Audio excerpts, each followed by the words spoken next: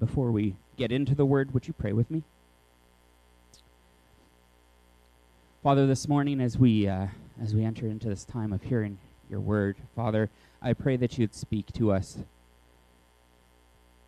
Father, that the message that you have today would be the message that I speak. Father, that this isn't of me. And that, God, we would be sensitive to the presence, your presence that's lingering here today.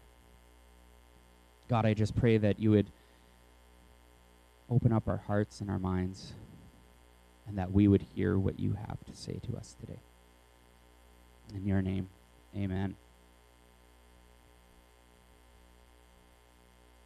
All right.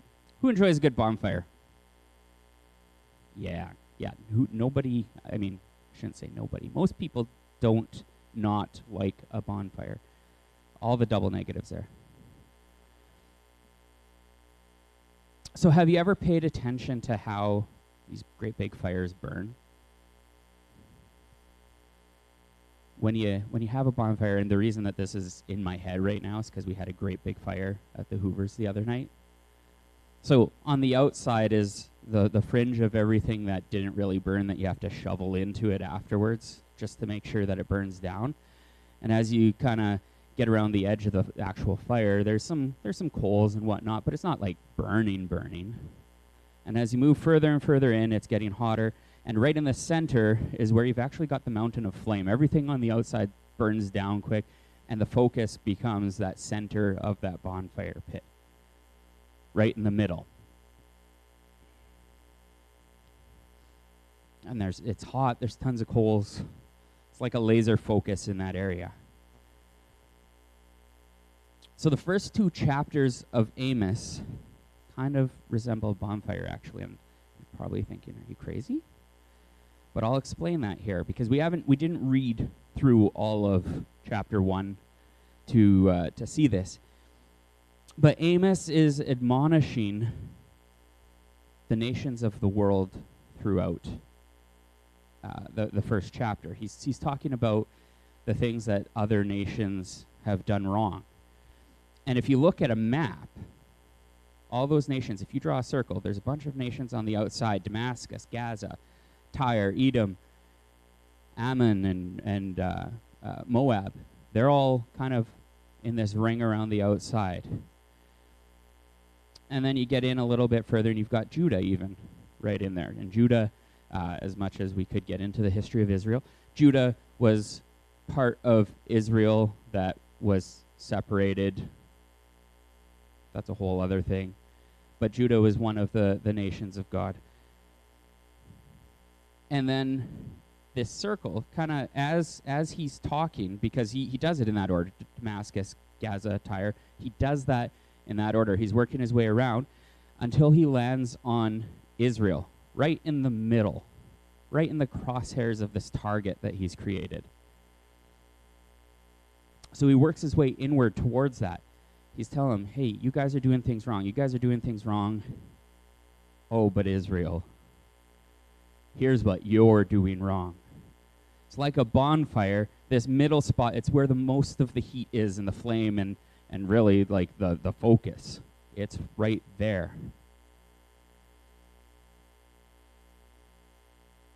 So we'll talk about Israel in a second, but first, I want to talk about Judah. Each nation is given a list of their transgressions. Like here's what you're doing wrong. Here's why judgment is going to come. They're relatively short. They're just a little chunk each. And Judah's included in that. So even though Judah and Israel have split, Judah's still a focus, but they're not the main focus. So they're a separate nation.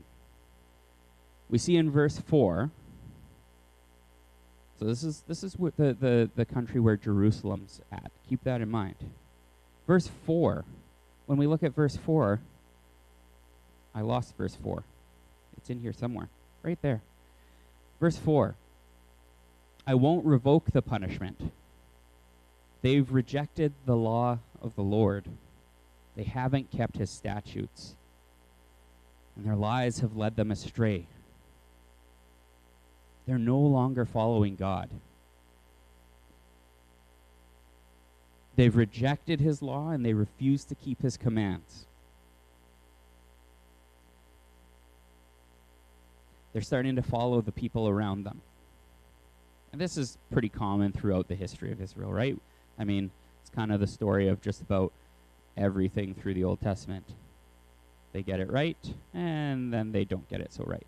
And they get it right, and then they start doing something else wrong. So they're going to receive judgment too. They're not excluded from judgment. They are receiving judgment too. They'll send, God's going to send fire upon Judah.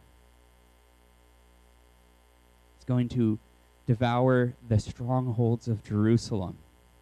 And this is pointing towards the coming exile. The exile that's to come with, I had fun spelling this one 3 times over. Nebuchadnezzar. I can say that one all right, but the spelling is tough. Nebuchadnezzar. That punishment comes later on. Nebuchadnezzar is their punishment because they refuse to follow God. So just a real quick blurb. Just wanted to highlight that Judah isn't excluded from this. But Amos turns to Israel and really focuses on them. That's the end of the list of nations, right at the center, in those crosshairs, central focus, where the fire is burning the hottest. But notice here that even though that we've only read up to verse 8, the focus only went up to verse 8, the rest of that chapter and everything after is about Israel.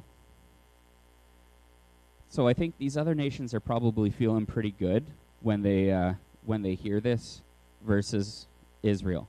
Because Israel, the list of transgressions is about 3 times as long as any of the others. Amos said way more about Israel than anybody else.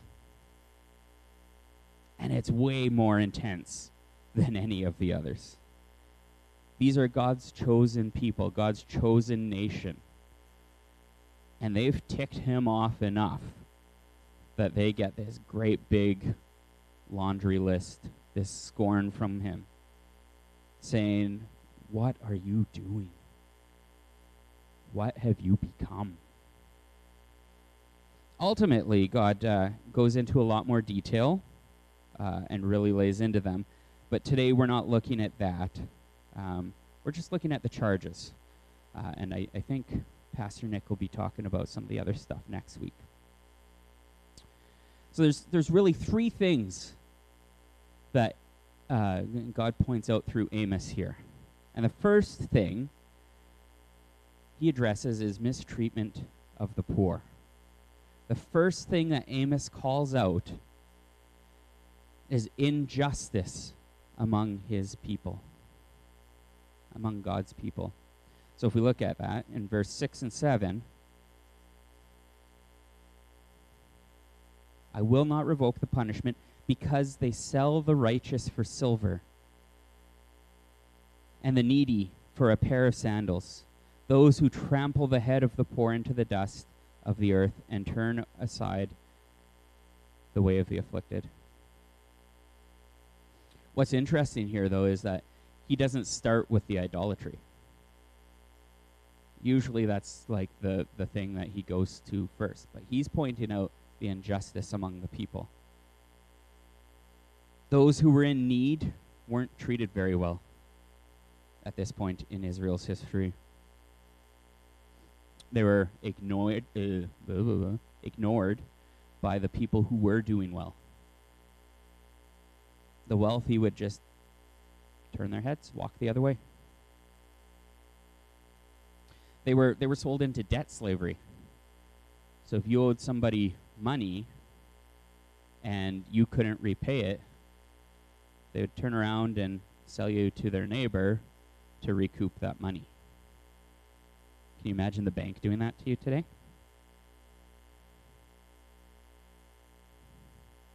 They were denied legal representation.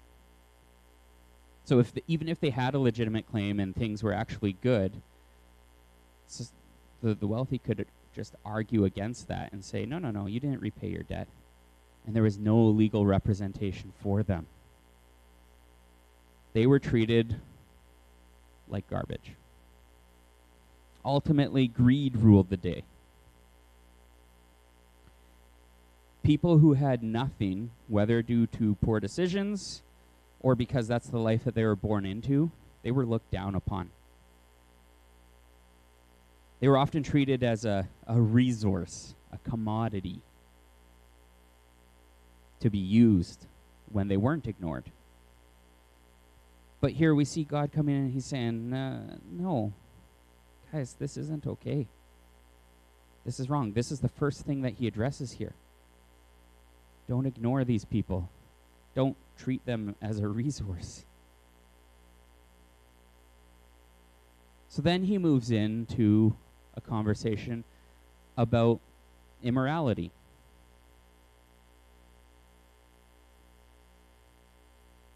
Which was very common in throughout Israel's history, right?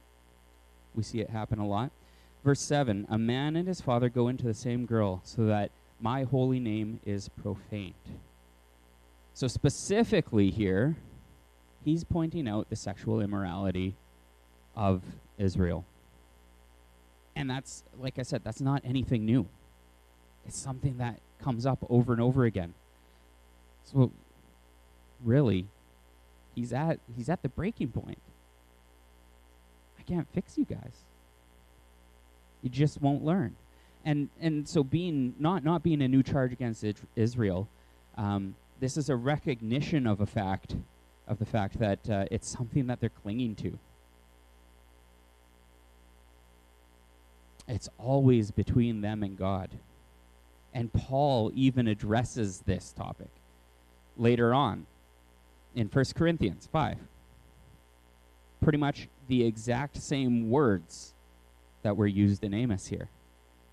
It's actually reported that there is sexual immorality among you, and of a kind that is not tolerated even among pagans, for a man has his father's wife, and you are arrogant. Ought you not rather to mourn? Let him who has done this be removed from among you. Even here, Paul is acknowledging the severity of this, and he's calling for the removal of those people who are acting like this. There's an acknowledgement that, this isn't all right. Even in Jesus' day, it was still, that kind of stuff was still going on in the world. Something that still needed to be corrected. Now, of course, in Amos, this is the example given, but sexual immorality in general, there was all kinds of it happening throughout the generations of God's people right from the get-go. And again, here we see God saying, you still haven't learned. And when we move on, we see that there was a corrupting of the worship of God. Verse 8 says, they lay themselves down beside every altar on garments taken in pledge, and in the house of their God to drink the wine of those who have been fined. So there's kind of a double charge here. There's the corruption of the worship, which we'll get into, but this also loops back to that injustice. And we're hitting that idolatry issue now. Can't really be surprised, because that seems to be another recurring theme in Israel. So the injustice, those garments that it's talking about, the garments taken in pledge, that would be collateral. So if you lent something to your neighbor, you would take his cloak as collateral. That would be one of the things. So what he's saying here is, you guys are greedy. You're taking all this collateral. You're taking these cloaks. You're not returning them. Instead, what you're doing is you're laying them down by altars. where you're having feasts and different things. You're drinking the wine from the people that you've taken it from as payment because they can't afford to repay their debt to you. You're having these feasts, and to be comfy, you're sitting on the garments of the people that you're keeping oppressed in debt. Greed is becoming an idol to these people. They're worshiping things and money instead of God. And they're doing this in places of worship. So it's profaning worship. We started collecting collateral and whatnot on debts and bringing it in here to set up our chairs and stuff around these tables. I really think that there might be a problem. People would take issue with that if these chairs were based on money that we collected from poor people that couldn't repay us, right? That would be a problem. God would look down on that heavily. So it's become more important than following God's commands. And again, this is a constant issue with Israel. Right as soon as they come out of Egypt, they're already worshiping the golden calf. And it happens repeatedly over and over again. It's much easier to take part in worship of something that makes us feel good, though, right? It's easy to slip into those things without even realizing it. Today, it might not look the same, but when we devote our time to chasing things other than God, that's idolatry. When we're doing things for money, comfort, security, for our egos, that's all idolatry. If we don't honor God above everything else. There's a lot of ways that idolatry can creep in, and it can follow us into our lives of worship.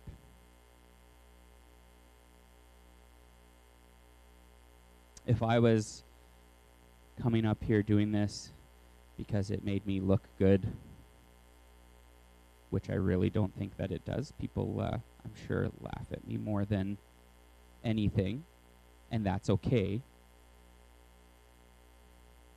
If that was the driver for me, this would be really bad.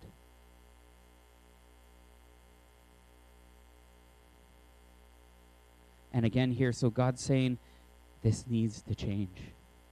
This has gone on long enough. What it boils down to is judgment from God. And that's something that, like I said, I think they're going to be, Pastor Nick's going to be looking at in coming weeks here. But God reminds them that He is God. Israel doesn't get to determine its own path. Well, I mean, they do. They get to determine their own path, but they're definitely choosing the wrong path. And it's not going to turn out the way that they think it's going to. But what does this have to do with us today, though? Because a lot of times we can read these passages from the prophets, especially the minor prophets, and we can be looking at it and we're like, well, this is just history. This is what happened to Israel. This has no bearing on my life. Is that true, though? So what does this actually mean for me today? In this passage, I see a pretty harsh judgment on Israel. They're being charged with a few things. And I think that it's important that we look at these things and we understand that they're all things that we can still easily be guilty of today. These aren't things, issues of the past. Like I said, Paul was still dealing with it. It wasn't gone just because Jesus came. So we can still fall into this. But God's not pleased with Israel here, so is He going to be pleased with us if we're following in those footsteps? So we need to look inward today. We need to look at these things. And not just the things that are listed here, but especially these things, because clearly these things really ticked God off. Are we caring for those who are in need, or are we turning them aside? And how often do we look at people in need and say, they aren't worth our time? Do we look at them through God's eyes, or do we look at them through our human eyes?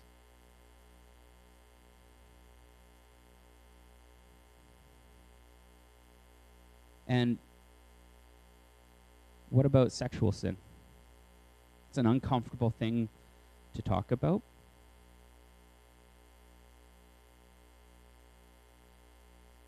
But especially these days, it's so easy to secretly be stuck in something of that nature. Is that something that we're willfully participating in?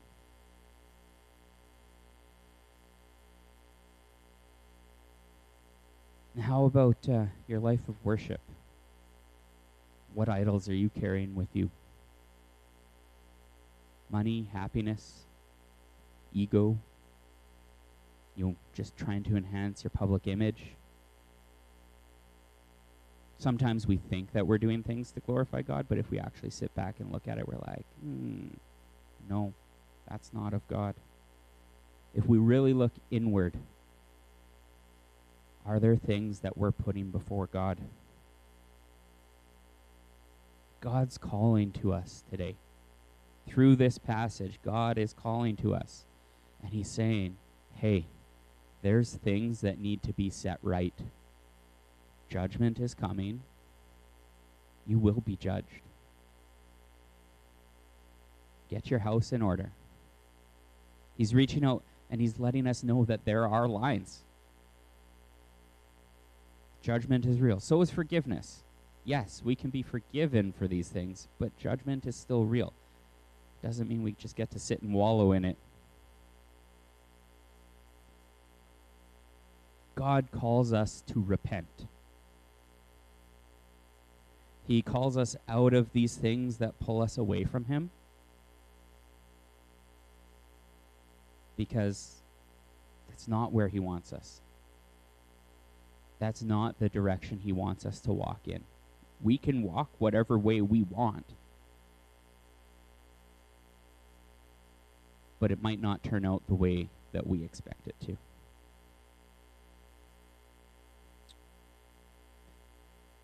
So I'd like to can I have the worship team come back? I wasn't planning this. What I'd like to do,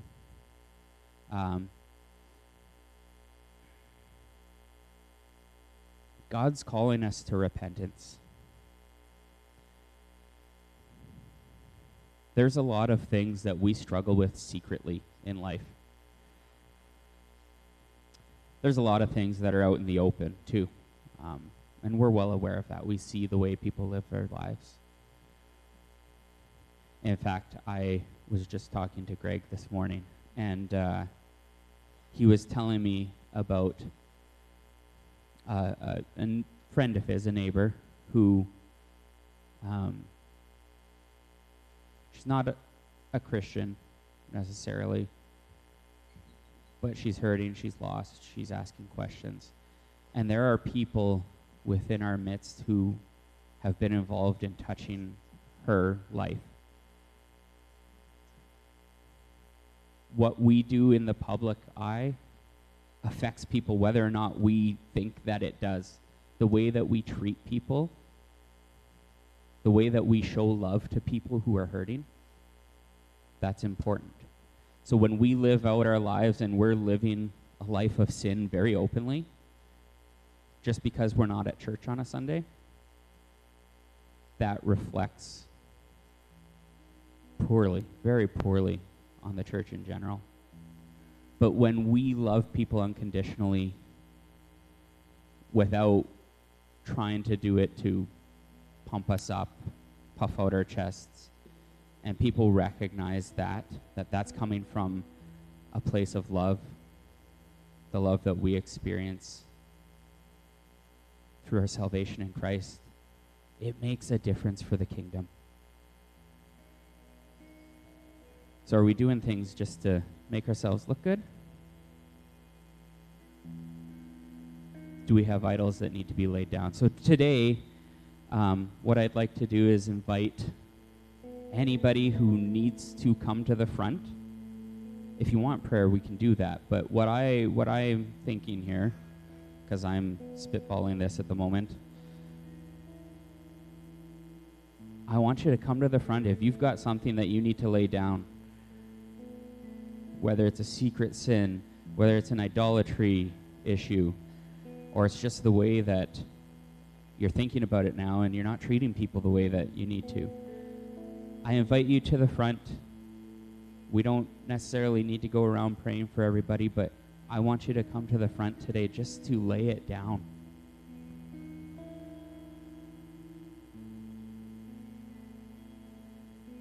So I invite you right now. I'm just going to pray. And I invite you to come up while the worship team plays here.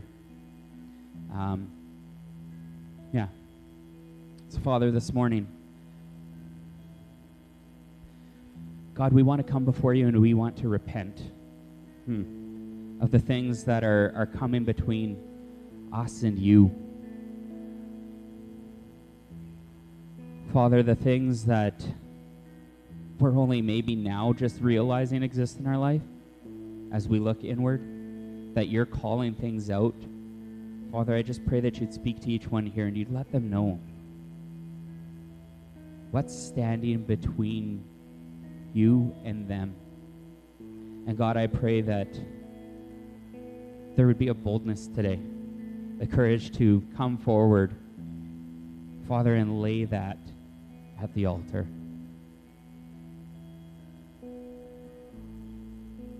God, that we'd be able to lay it down and eliminate what's getting between us. So, Father, as the worship team plays, touch hearts. Give boldness to come and confess what's holding us back.